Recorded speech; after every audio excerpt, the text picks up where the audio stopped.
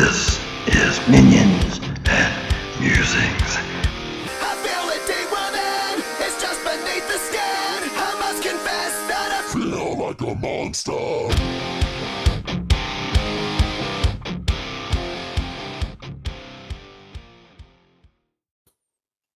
Hey, it's Evil Jeff again.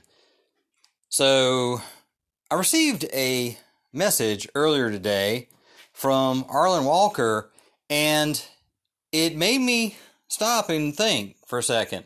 In fact, why don't you hear what Arlen said first, and then I'll tell you what happened.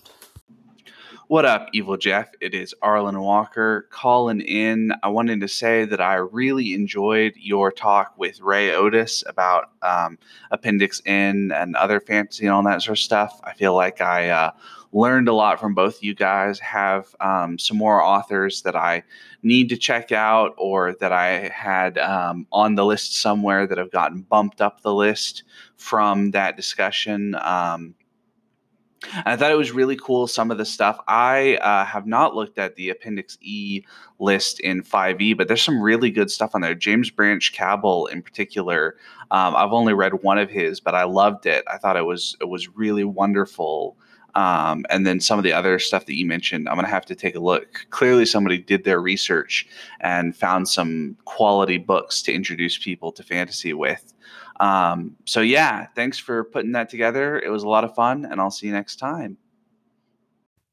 Thank you for that voicemail, Arlen. And as I listened to it, all of a sudden it dawned on me that you said 5e, and I did speak about 5e, but that didn't ring true to me. So I went and grabbed my notes again, and lo and behold, I misread my notes. James Branch Cabell. And the other ones, Eric Edison and Larry Niven, all the ones that I mentioned at the end of my Appendix N discussion, that little addendum, that's not in the 5e list. It's actually in the Moldvay Basic Inspirational Reading list. The original one, yeah. Sorry about that.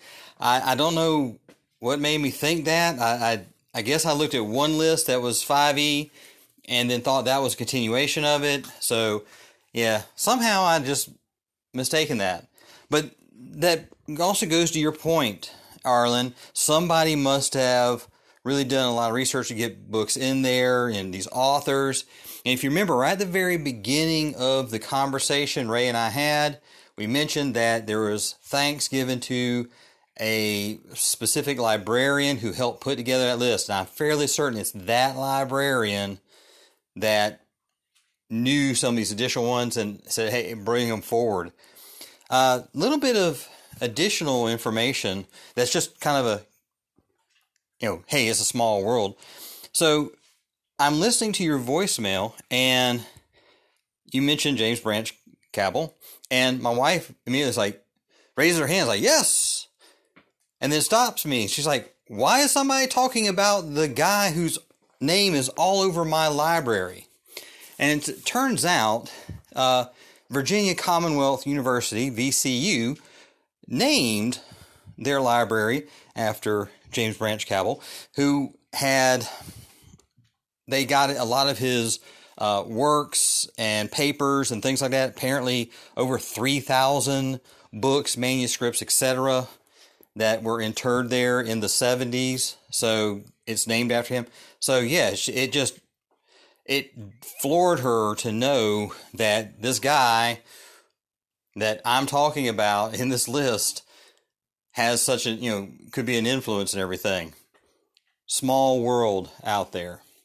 Yeah, so all that last list, even though I say 5e, it is in the Moldvay Basic list, with the exception of Tolstoy. That one is in the 5e, and I think that's where I made my little screw up there.